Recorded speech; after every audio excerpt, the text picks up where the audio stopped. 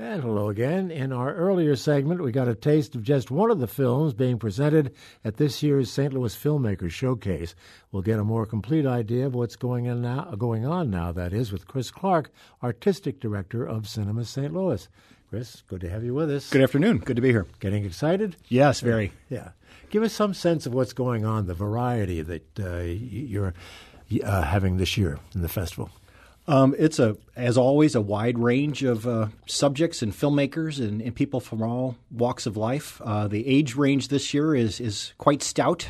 The youngest is a plucky 12-year-old girl who wrote and directed and starred in her own short film, up to a first-time 84-year-old filmmaker, former U-City resident who lives in Arizona now, is so very excited and is flying in to commune with his friends and family to watch his film. One of the requirements, of course, is you got to have a St. Louis connection, right? Yes, that is the very core purpose of this event, is to celebrate the vast and deep pool of St. Louis filmmakers, and some very, very good ones at that. Well, you've got short subjects, and you've got feature films, and you've got documentaries. I mean, you're really all over the place. Do you encourage any one type over another?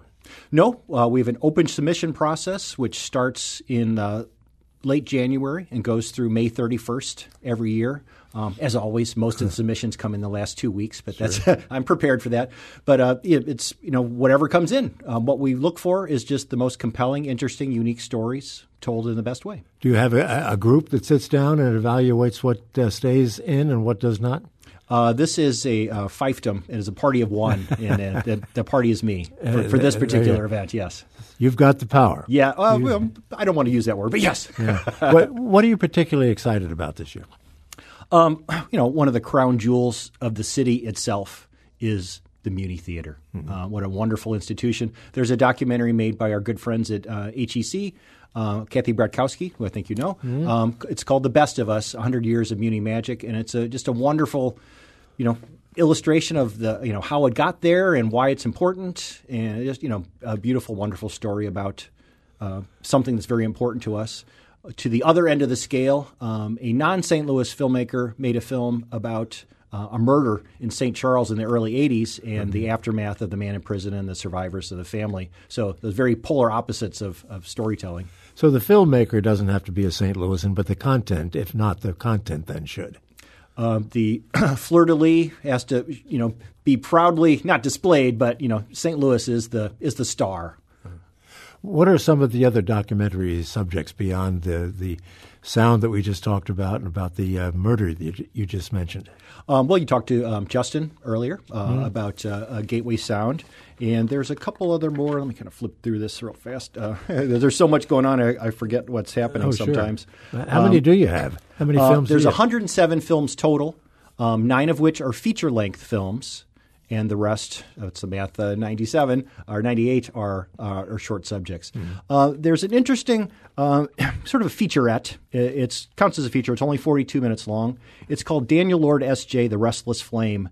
It's about a Jesuit priest named Daniel Lord who lived and worked a couple streets over at St. Louis University, who over time wrote hundreds and hundreds and hundreds of pamphlets, they used to give out, wrote a number of lavish plays, and was also the co-author of the MPAA movie rating code. So just what a fascinating career, despite his day job, if you will, as a Jesuit priest. Sure. And what about some of the features? There's one feature that has just such a fascinating backstory.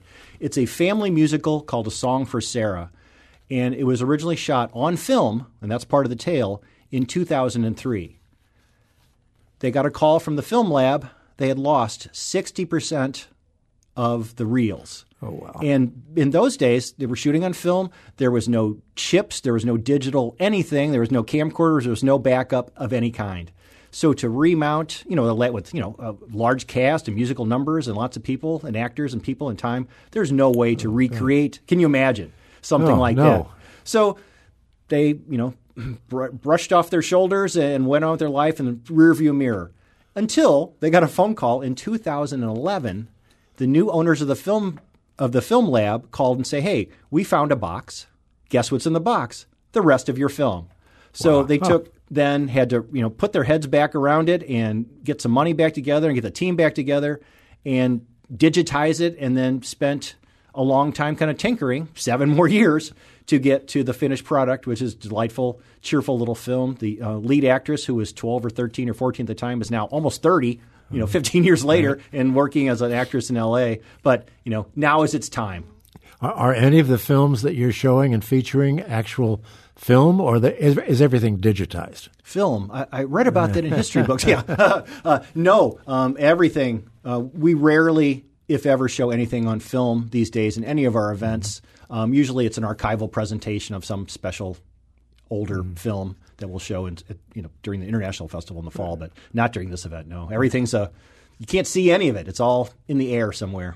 I got a call the other day from one of our mutual friends, I'm sure, Allison Mace. Oh, yes. Who wanted to alert me to the fact that she's involved somehow in a film that is a feature film, as I take it. Yeah, Allison being involved in something like this. So, all roads connect to each other in St. Louis. Yeah, she is the producer of another feature film, a narrative feature film called Parallel Chords.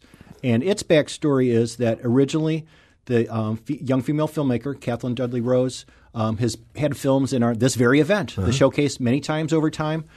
In 2015, she had a short subject called Parallel Chords that did very well and won some awards and won awards in other festivals. Well, she decided that it was bigger than that container and wanted to make a feature. So she did crowdfunding and worked the streets and worked everything as hard as she could and got a crew back together and did it. Made it from a 10 to 15 minute short into a 100-minute feature.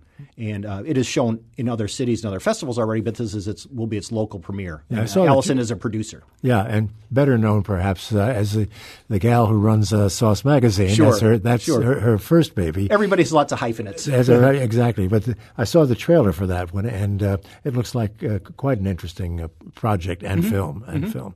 And you're going to end all of this with an awards ceremony. As our custom, we will do awards, 2 tiers of awards.